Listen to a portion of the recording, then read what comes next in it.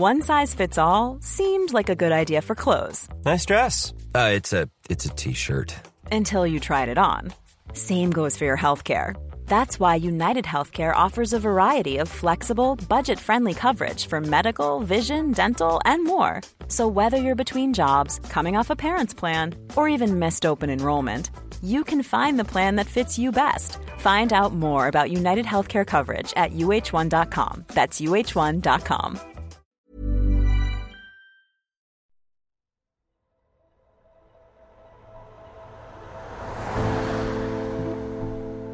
How often do you think about roads or bridges? Do you know how your water gets to you or how sewers take away your waste? What about the network of power stations, pylons and wires that brings you your electricity? Do you think about them or how they got built? I'm guessing probably not. Or you don't think about any of these things until they break. Today, our guest wants us all to see the infrastructure around us. She argues that infrastructure is among humanity's most impressive and ingenious achievements. And it's not all suspension bridges and airports. She argues that medicines and even light switches all count as infrastructure. These things are more than simply the environment that we've built around us. They make up a vast network that connects and runs the modern world. And crucially, that network gives people agency. With infrastructure, humans can do seemingly superhuman things like extend the day for as long as they like, or travel across the world in a matter of hours. Infrastructure, she argues, brings people together. These systems are so important in our lives, and one way of thinking about that is thinking about it as care, right? That we need to care for these systems as a way of caring for each other. Our guest today is Deb Chachra. She's a professor of materials science at Olin College of Engineering in Massachusetts. Her new book is called How Infrastructure Works, and it tells the story of how infrastructure has shaped society in unexpected ways, and how it needs to change in the future to meet the world's most pressing challenges. This is Babbage from The Economist. I'm Alok Jha. Today, Deb Chachra on the power and the promise of infrastructure. Deb Chachra, welcome to Babbage. Thanks, I'm so happy to be here. Let's start with some definitions. If people hear the word infrastructure, they're probably thinking of roads, bridges, buildings, and that's if they think of infrastructure at all. I mean, it's not one of these things that people go around thinking about much. But I think you're arguing that infrastructure is much, much, much more than all of that built environment around us. Light switches, postal systems, medical regulators, people who make your planes safe to fly. What is infrastructure in your terms? Oh, just an easy question to get started with. So infrastructure has, as you've noticed, many definitions that get used in lots of different ways. Infrastructure is kind of all the systems around us that we just take for granted as enabling the things we do. The non-technological systems, it's things like the legal system or the monetary system. So all of those are sort of broadly defined as infrastructure. All of the scaffolds that we take for granted that enable the things that we're trying to do. However, despite the fact that you said that I think about infrastructure broadly, for our purposes, I really am focusing on networked infrastructure. So these technological systems that we think of kind of classic utilities, sort of water, electricity, transportation, telecommunications, things like natural gas or utility gas to our homes. And so that really is the focus of the book. But as you've pointed out, it's really hard to think and talk about those systems without thinking about that larger context. And all of the systems you've talked about, in terms of what they do for us, I mean, you describe it as these things meet some of our basic biological needs, but they also give us agency. Talk about that a little bit. What do you mean by that? I like to quote Amartya Sen, who's a Nobel Prize-winning developmental economist. And he talks about how the main purpose of having wealth or income or money is to give us the freedom to live the kinds of lives that we wish to lead in the world. It gives us this agency. And I would argue that on a day-to-day basis, if you live in a place that has kind of full stack infrastructure, it's not so much money that gives you the freedom to act in the world. It's the existence of these collective systems. So when I think about agency, I think about the ability, even just something as simple as turning on the light when it's dark so that you can see inside or you can see after the sun's gone down and do what you want to do rather than being shaped by the world around you. It includes things like transportation, the ability to move around in the world. It includes everything that we do with electricity. Electricity is so versatile. That's why we often just call it power, that we use it to do many different things. And every one of us in every household, we all use energy in different ways. So all of these are what I and Professor Sen would think about as agency. It's the ability to act in the world. And we are material beings and we're moving around the world and we're doing things in a physical world. These systems really rely on energy to act more than money. Money is the thing that enables energy, but we need energy to act in the world.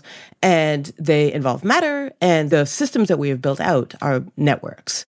A lot of the systems we've discussed so far are invisible to people. And it seems like your task is trying to make infrastructure as visible as possible so that we are in awe of it in some respect, but also we take it seriously when there are problems with it or thinking about the future of it. There's a particular part of your book that I quite liked right at the beginning where you come home from work and you're making dinner and you parallel yourself with a Hindu goddess. Can you talk to us about that story? Because I think it's a really good way of describing how little people think about things, but also how much is going on in the world, even for a basic task. Sure. The most boring quotidian part of my day is I do what many of us do. I come home from work, I drop my bag, I turn on the lights, and then I start making dinner. So, I go into the kitchen, I might put water on my stove to heat up, I might take food out of the fridge and cut it up. I will listen to, the stereo, all of those sort of very boring, very everyday tasks. And what that really hides is that everything that's kind of inside the walls, inside my kitchen, is in fact connected to these much, much larger systems. So even though it seems like I'm just sort of standing by myself, just doing these very things, I am in fact connected to the world via these incredible networks. And so the metaphor that I used is that I'm like multi-armed Durga, who's a Hindu goddess, and each of her many hands is holding a different tool in the world.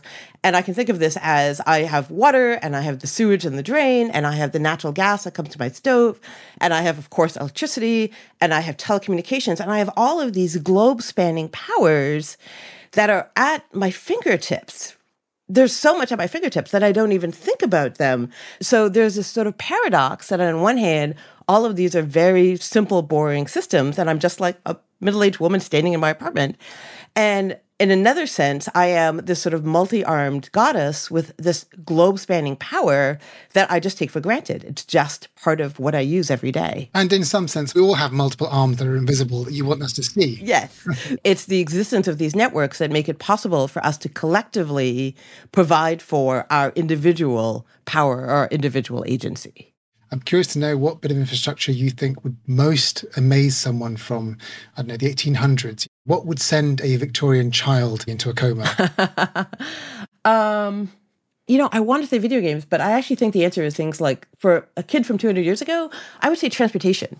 If you've only ever seen trains, and then it's like, we're going to go on an Airbus 340, I think that would just make a kid from 200 years ago eyes fall out of their head, right? This enormous thing, it flies through the air. How is that possible?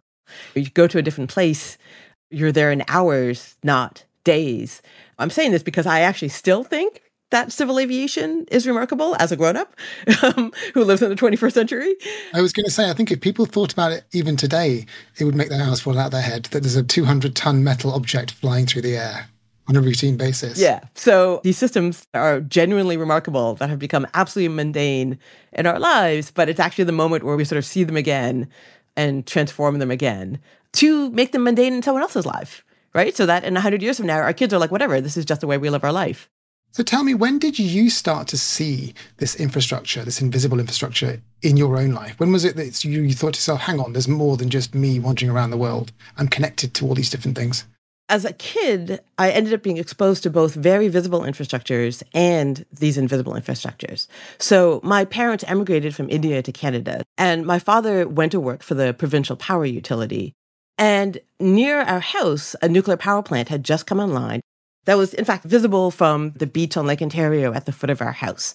So on the one hand, I had this sort of large, charismatic piece of infrastructure that was almost part of my daily life. But the other piece of it is that because my parents had emigrated from India, and the contrast between growing up in Canada, when we would spend time in India when I was a kid, so it was some decades ago, we had water for an hour in the morning and an hour in the evening, and it was potable, but not quite clean enough if you were a kid who grew up on Canadian water. And we had electricity, of course, but there were also pretty commonly brownouts in the afternoon in the summertime as there's more and more demand on the systems. So all of these systems that I had were invisible to me in Canada became visible to me in a new way by virtue of spending some time in India as a child. That story you've just told spoke to me as well, because my parents were also immigrants to the UK, and we would go to India back in the 90s, late 80s to see family. And my abiding memory of that was how little electricity there was wherever I went. And so there would be electricity for a few hours a day, and then it wouldn't be there for the rest of the day. And it didn't seem to bother anyone particularly, but they didn't have refrigerators or anything. And my mum's dream was to bring them a refrigerator one day. And I remember saying to people that, oh, no, we don't even think about lights and electricity in England. They're just on all the time. So for me, all of this became quite clear back then. You mentioned charismatic structures. You talked about a nuclear power station that you particularly sort of found fascinating and elegant. It's one of these things which, as a casual reader, you might think, well, how can a nuclear power station be elegant? The first thing I'm going to say is that even before the sort of understanding them or thinking about them as technology, I think we really recognize them as collective or communal structures. That bridges and nuclear plants and train stations are things that we have built together for all of us. And I was like Joan Didion's description of the highways in Los Angeles as secular communion. But on the creative technology side, pretty much every one of these structures is designed to work in the environment in which it's embedded. And that means using the available resources, using the energy or the materials that are present. And so, for example, one of my favorite pieces of infrastructure is the Norway Pumped Storage Hydroelectric Power Station in North Wales, just adjacent or inside Snowdonia National Park, uses the specific features of the landscape, the fact that there are mountains and lakes, to store electricity in the position of the water. So if the water is in the top lake, it stores energy. You can let it fall through the generator to the bottom lake and produce energy, and then you can pump it back again. And it's very much embedded in what is present there. So it's a wonderful example of this specific engineering elegance, which is often not visible without a slightly deeper understanding of how the system works. But because most of these systems really make the most of what's present in the landscape, they're often really elegant and beautiful. Do you think that appreciating sort of the beauty of structures like the ones you described, or just the elegance of them, is an important part of seeing the infrastructure? Or is it just a nice add-on to have? Because, for people who aren't engineers, they're not going to see necessarily all the physics engineering that goes on underneath them, but they do see the beauty of these things and can appreciate them. So infrastructure is something of a paradox. So on the one hand, the nature of these systems is that when they are present and when they are reliable, we take them for granted and we never think about them. And that is actually a good thing, right? It means that they are sort of silently enabling the things that we want to do without us having to actually deal with the systems themselves. So one of the roles that these pieces of infrastructure play, like the Golden Gate Bridge, like beautiful train stations, is that they're a way of making our infrastructure visible to us that is not because they're failing. It means that we can sort of see, oh, right, like we have this bridge, oh, we have this power station. So we can recognize the sort of beauty and the utility of these systems, because the common way in which we notice these systems is when they fail, whether that's a glitch or a major power outage or in the wake of a natural disaster. Well, we'll come back to failure in just a moment. But something else that occurs to me is that there are lots of choices whenever those things are being constructed. There are lots of choices of where you build and who builds and who these bits of infrastructure serve. And the description you've given is kind of cooperative, and it feels like everyone is getting access to these things. But who has infrastructure traditionally been designed to serve? And what does that tell us about the social politics of the past? Yeah, so I've been talking about the good side, but there's the other side. So these are two sides of the same coin. We think about infrastructure as the networks that bring resources to where we use them. They are definitionally also networks that take resources away from other places. And that will have an impact on the people and the place that they're being taken from. If you think about the big power stations in London, so Battersea, Bankside, we're burning coal and producing electricity. and contributing in really not amazing ways to the air pollution in London. And of course, they've both been closed down, but London still has electricity, right? So it means that the work of generating electricity was moved out of the cities, but the benefits of that electricity were still available to the people who lived in the city. And in particular, if there were still coal generation, if you lived in London, you didn't have to deal with the air pollution, but somebody else had the air pollution, and also the coal was being extracted from somewhere with those consequences. So, having said that, the people who build out the infrastructure are the people who have the resources and the ability to work together with this sort of collective investment. And that means they are the ones who are making the decisions about, oh, well, who's going to benefit from these systems? Where are they going to go? And who's going to be harmed? And so the history of infrastructural systems is just as much about those decisions, about where do the harms go, as it is about the who benefits, because who is making the decisions and what are their motivations. And generally speaking, am I right to think that it's more well-off people, richer people who would be benefiting, and the externalized harms are being pushed towards people who are less able to object to that sort of thing? So that's, of course, exactly, sadly, correct. And it's sort of for two reasons. So one is because of the idea that you can essentially pay people to accept the harms, right? But then the other piece of it, of course, is that the people who are benefiting are seeing the world through their own eyes in terms of what the benefits and what the harms are. This one is really common across North America. For example, large hydroelectric power dams. The perception of the people who were building the dams was, oh, well, this is empty, useless land, right? No one is using this land.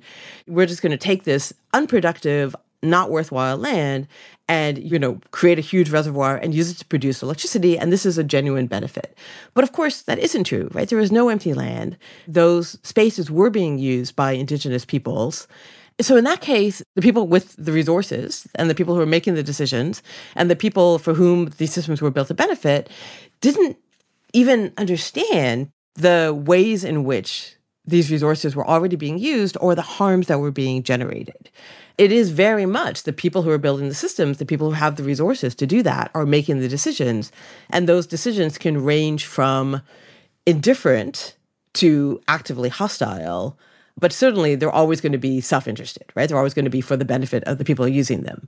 So then the question is, how do we think about who the systems are for? And what's really changed in the last half century or so is that our idea of whose voice counts or whose life matters has broadened immensely over the course of the last half century. Deb, you mentioned earlier about the fact that infrastructure is often only visible to people when it breaks, when it fails. So how does it fail? I mean, people will be able to understand that any material eventually degrades if it's not kept up and maintained, and roads will fall apart, bridges will fall apart, and then we have many sad stories of bridges falling and killing people. And what are the sort of failure mechanisms and why are they important to think about? So, yeah, as you said, there's the sort of standard, everything degrades, entropy happens, maintenance piece of it. There's actually, in the case of the types of infrastructure that we're talking about, these networked infrastructures, there's actually a much more serious issue that is just starting to manifest, which is that if we think about all of these systems as networks that move resources around the landscape, that are built to be sort of stable and reliable, the thing that is changing now is that the stable, reliable landscape on which they're built is becoming much less stable and much less reliable. So as the impacts of global warming kick in, we're seeing much more variability and much more what we think of as extreme weather conditions. Even sort of well-designed systems are not functioning in the way they were intended to. So, for example, Austin a few years ago had a boil water order on its water supply because there was so much rain, it was washing silt into the reservoir, and it just overloaded the capacity of the water purification system to cope. And so that's the kind of example that when we have these systems that are embedded in the landscape, if the landscape is changing in unprecedented ways, these systems are inevitably going to be affected. And so even if we have well-cared for, well-maintained systems, we can't count on them being reliable into the next 50 or 100 years because we can't take the stability of the weather or the climate or the landscape in which they're embedded for granted anymore. We'll be back with Deb in a moment. Before we continue with our conversation on how to make infrastructure fit for the 21st century, though, you'll have hopefully noticed by now that The Economist is launching a new podcast subscription, which will be starting in a couple of weeks. From October the 24th, if you want to continue enjoying this show, Babbage, as well as all of our other specialist shows, you'll need to be a subscriber. If you already subscribe to The Economist, we appreciate your support and you'll have full access as part of your subscription.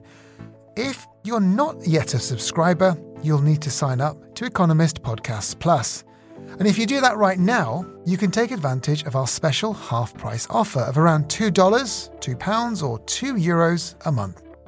For that, you'll get all of our regular shows, and if you're looking for new podcasts to enjoy, you won't be disappointed, because we've got more on the way from the award-winning Economist podcast team. The new show I'm particularly excited about is called Boss Class, a series on management from our most popular columnist. If you're constantly striving to be a better manager, Boss Class is for you. It's packed with practical advice from people who run things and the people who've studied those people. And just like the weekly Bartleby column that inspired it, you can bet it will be relatable and funny. That's coming up later this month for our subscribers. Some of you have been asking exactly how the technology for the subscription podcast will work. Well, Economist Podcast Plus will be available on whatever podcast app you're using right now, as well as our own Economist app. To sign up for that special offer, click on the link in the show notes. If you're too busy to do that right now, it's easy to find the link later. Just Google Economist Podcasts. Coming up, how to engineer infrastructure for a warming world.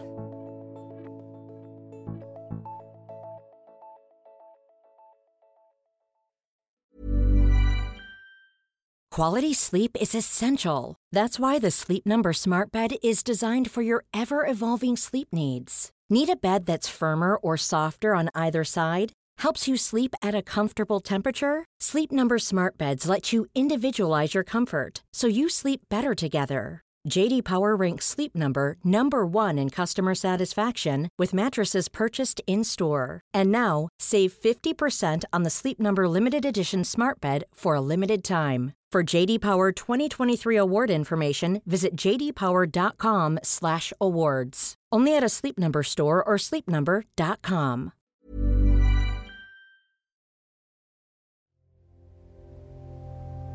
Today on Babbage, we're talking to engineer and author Deb Chachra about the infrastructure that shapes our world.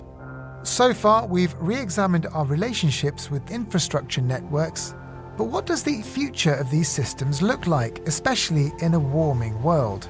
Let's rejoin my conversation with Deb. It's hard to talk about the future of infrastructure without talking about the environmental changes that are going on. Everything from roads to power stations to water systems, the way the cities are built, is going to be impacted by the fact that the world is warming up. And in your book, you spend a long time thinking about this and looking at sort of very constructive strategies on how to build that future. And I think I've never seen such a positive and constructive way of thinking about it. A lot of people talk about how in the future, we're going to have to fly less. We're going to have to use less energy. We're going to have to account for the fact that many parts of the developing world now want to use more energy. And so the rest of us in the West are going to have to cut back. And you don't buy that argument in terms of thinking about the future. And I wonder if you could just outline it for me. What is it about the future that you see as the sort of challenge that we have to address when it comes to building the next versions of all our infrastructure? So the difference between living in the global north or in the developed country and living in a country that's a currently developing country is not even so much a question of wealth. It's really a question of energy. How much energy do you use in your daily life? Much of which is used through these collective systems. So if you look at the amount of energy that is arriving on the planet in the form of solar radiation, if everybody on the planet used energy at the rate of people in the UK or North Americans, then it turns out that that's only a tiny fraction of this energy that's arriving on the planet. So throughout all human history, we've sort of thought, well, we have an infinite amount of stuff, right? The planet is really huge. We can just take what we want and dump it somewhere else and it'll be fine. But we're hitting the limit of that, right? Whether it's carbon dioxide in the air or whether it's microplastics in the ocean, we're understanding that we live on a finite planet when it comes to mass. What we have just started to wrap our brain around is that we actually have more energy than we can ever use. And what's changed in the last 30 or so years is that we have now mostly developed the technologies that we can use to access that energy, right? To have energy without going through combustion, without going through sort of matter in the form of oil and carbon dioxide and those atoms, that we can just use the energy. And we're just starting to think through the consequences of a world where matter is limited and energy is unlimited. Deb, just on that point, what do you mean by that, where we can use the energy? Do you mean solar cells and wind power and that yeah, kind of thing? Exactly. So basically, up until now, pretty much the way that we've gotten energy is by setting things on fire, which sounds incredibly primitive. And no matter how advanced these technologies are, it kind of is. And we haven't answered every question, but to a reasonable enough scale, we have developed technologies, including, as you say, solar, including hydroelectricity, geothermal, wind power, are developed to the point where we can see how they can actually meet our large-scale energy needs. In the same way as access to fossil fuels made things that we could never do before possible, things that just required huge amounts of energy, like flying. If we have access to more energy that doesn't produce carbon dioxide, that doesn't extract resources from someplace else, what does that make possible? And the kinds of things that we don't do, for example, generally, we don't desalinate drinking water because it costs too much money, which really means it takes too much energy to do. But it's easy to imagine a world where if all of our energy was coming from sources like solar, ensuring that everybody in a city that was on the ocean had access to household drinking water through a desalination plant suddenly becomes possible in a way it wasn't before. I said way back when you talked about agency that energy is the way that we have agency in the world. Energy, more than wealth, is what enables us to live the kinds of lives that we have reason to value. Broadly, we want more agency for humanity, not less. Not less for ourselves, certainly not less for the people who have not had that kind of agency in their lives to begin with. So there's a real shift that has to happen here to really address the question of how do we use energy to meet everyone's needs and provide them with that agency, but then how do we reuse those atoms? And to bring those both in line with the actual physical reality of our planet as having an ongoing supply of energy, but a limited set of matter. So what we're really working on now is the social and the cultural side of that, of understanding that the shift is happening, understanding that it's our collective systems, and figuring out ways to move forward with it. So I find that whole argument so optimistic and constructive that I think it's really important to underline some of the points there, which is that people around the world can have access to the infrastructure and the agency and all the good things we've talked about if we were just to think about how to rebuild it in a way that's environmentally sustainable. And that includes all the technologies you've talked about. It's not about tit for tat, I have to reduce my energy consumption so that you can also develop. Actually, we need to be smarter than that. So everyone is obsessed in the West about their carbon footprint and how much carbon you're using every day. But actually, it kind of hides the fact that individual action on things like climate change are perhaps not as important as political, social, collective action when it comes to sort of making a big difference to some of these big environmental challenges. Yeah, so we've been taught to think about this as an individual problem, right? It's like, how do I change my life to use less carbon? Yeah, there are carbon calculators everywhere. That's right, right? So there's two sides to this. Like, one is, man, this feels really hard. I could do this, but it would be an enormous cost of time, often of money, certainly of agency, right? It means doing it this way instead of that way. And so it feels incredibly difficult to do. And also then it feels really kind of corrosive. It's really pernicious because it's like, well, why aren't you doing more? We can kind of point our fingers at each other and say, well, like, why are you flying and not taking the train? Or like, why don't you take public transit to work? And it's like, because I can drive to work in 25 minutes and it will take me 2 hours to take public transit. And that really highlights the fact that most of the energy we use, we either do not use as individuals, we use it through collective systems like electricity, or the way in which we use that energy is shaped by the existence of these infrastructural systems. So most people who drive to work drive because it is easier, cheaper, more convenient to drive. All of those things are true because we have built out roads or built out gas stations, and we have not chosen to build out public transit, right? And in lots of places like New York and like London, you absolutely do not drive because it is far more convenient to take public transit than it is to try to mess around with having a car.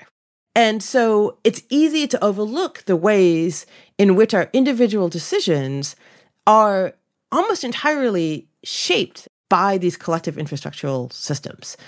So getting to that point makes us realize that, oh, this is why it's so hard to change our lives as individuals, because we didn't get here as individuals. We're not acting as individuals, right? We're acting as individuals within these collective systems.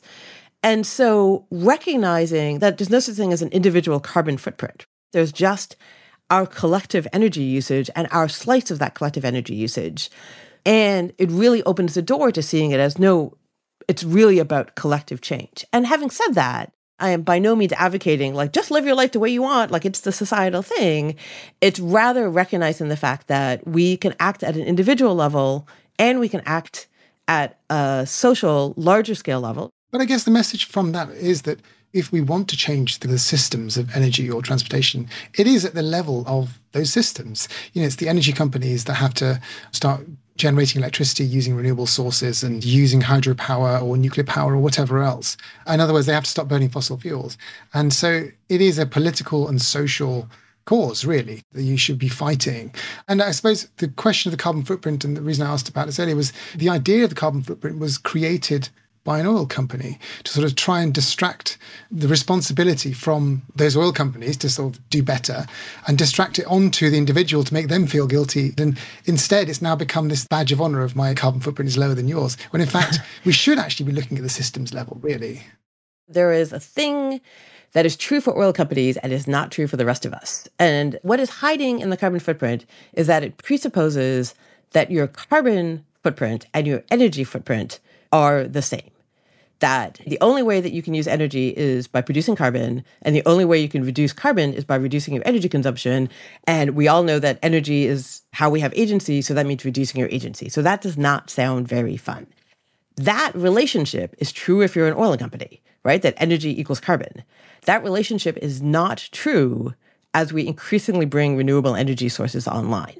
Then we can decouple our energy footprint and our energy usage from our carbon footprint, whether that's an individual or as a society. So that is the thing that has never been true before in human history and has really just changed in the last kind of 20 to 30 years. That implicit connection between energy and carbon dioxide is no longer true. So use as much energy as you want, just don't burn anything. That's the message. Exactly. Yeah. You asked the question in the book about what it might look like if everyone had the energy, the transportation, the communication needs easily met in the way that many people in the West have. What kind of infrastructure do you need to build? And how different is it from what we have already? What is that vision of yours? So the first thing I want to say is, one, I think predicting the future is a mug's game. That's all we do on podcasts, I'm afraid. Predict the future. We force you to predict the future. But the other piece of course, is that there is no one future, right? There are many futures. And I mean, this is broadly true. And I think this is especially true in the case of infrastructure because it is embedded in both the culture that it's for, but also the specific landscape, right? The specific place in which it is. So there's no kind of one-size-fits-all solution. But there are a couple of key ideas here. The first thing that changes when we move to renewable energy is that energy is now distributed and decentralized in a way that it hasn't been. So rather than being concentrated in a few places in the world, it's like whatever's outside your window. There's sun, there's wind. If you live near running water, there's hydroelectricity, there's geothermal, right? So that access to energy, and therefore the access to agency, becomes decentralized and distributed. That's the first kind of enabling technology in terms of building out infrastructure globally. The second piece of it, of course, is that it took us 150 or 200 years to build out the systems that we currently have. And there is an enormous amount of stuff. Every car on the road, every gas-fired stove, every industrial process have all been built out using these systems. There is a sort of massive idea of if we're going to switch to decarbonization, all of that stuff is going to need new stuff. And so there's implications of this. If we just junk everything we have and replace it, it's absolutely easy to see that would be disastrous, right? Like imagine taking every car off the road that runs on gas and replace it with an electric car without doing anything else, right? Just having ginormous junkyards of cars. So that really highlights the fact that we have to start closing these materials loops, right? There was a beating swords into plowshares thing that needs to happen in terms of taking all the materials we have and then reusing them to make new materials. Better life cycles, basically. That's right. And really sort of closing the loop on those materials to make this transformation. The other piece of it is that this is a golden opportunity to think about, well, what do we really want in these systems? What are the ways in which they work well or don't work well for us? How can we do them differently? And so that gets into ideas not just of sustainability, but also in ideas of resilience, which is what kind of systems do we want in a world where the climate is increasingly variable? It brings up questions of equity. It's like, well, we know now that we made a bunch of not amazing decisions about what we're going to do with these systems, where we put them, who benefited, who was harmed, and we can make different decisions if we're going to transform them. And so if you ask me what kind of my vision for the future is like, it's taking the opportunity to build systems that work better, that work more sustainably, that are more resilient, that are more equitable, and to do it all over the world, not just in the places that have historically had access to these systems. That sounds like quite an exciting challenge. And it sounds like a doable challenge too, given the technologies that we already have. I mean, there's going to be some technologies that need to be developed, better batteries, for example, more serious recycling and things. But these don't seem like impossible moonshot challenges. They are moonshot challenges on the scale. They are not moonshot challenges on the, oh my God, we have to develop, it's impossible to imagine developing these technologies. We don't have to violate the law of conservation of energy. Well, that's probably right? good then in that case. We do have to change how everyone on the planet thinks about these systems. We have to change lots about our society and our culture, but that's actually a lot easier to do than to violate the law of conservation of energy. So it is, of course, by no means easy. It's just not impossible. Making this transition is the work of our time. I'm an engineering professor and I teach undergraduate engineering students. They're 18 years old. They're looking to become technologists and looking at the future. And, the next 100 or so years are going to be the moment where we transition our society from one that is built on extraction, that is built on combustion, to one that has the potential to have, the kind of agency that we just take for granted available to everyone in a way that would be unprecedented. It's hard to explain what our current lives are like to people who lived 200 years ago. It may be similarly challenging to explain what the world looks like in 200 years, but there is at least the potential for this transformation to happen. There is the potential to build out collective systems that serve everyone. But it really does mean that we need to figure out how we're going to do it, not in the what are the technology sense, but in the how are we going to do it in the social sense and in the collective sense. Are you optimistic? I am optimistic about the technological side. My optimism about the human side varies by the day and what's on the front page of a newspaper. But broadly, I am. I do not think that history is destined to repeat itself. I do think that, and maybe it's because I'm an educator, I think that the thing that people do incredibly well every day of their lives is learn new things. And I think that we have the potential to learn how to do this together and to learn how to do it at all scales and in all places. Deb Chachra, your book's really optimistic and outlines the challenges we face in a way I've never seen before. Thank you very much for your time today. I really appreciate it. Thank you so much for having me. That's all from us. Thanks for listening to Babbage. Don't forget, there's just a couple of weeks to sign up to our new Economist Podcast Plus subscription for half price. You need Economist Podcast Plus to keep enjoying our specialist weekly shows like this one, or Drum Tower on China, or Checks and Balance on America, as well as our exciting new series. Having your support will help us to continue making the best possible podcasts, and it means that we can continue to tell you the most exciting stories in science and technology. If you already have a subscription to The Economist, don't worry, you'll have full access to all of our podcasts. Search for Economist Podcasts to find out more and to get our special introductory half-price deal. Babbage is produced by Kunal Patel and Jason Hoskin, with mixing and sound design by James Stickland. The executive producer is Marguerite Howell. I'm Alok Jha, and in London, this is The Economist.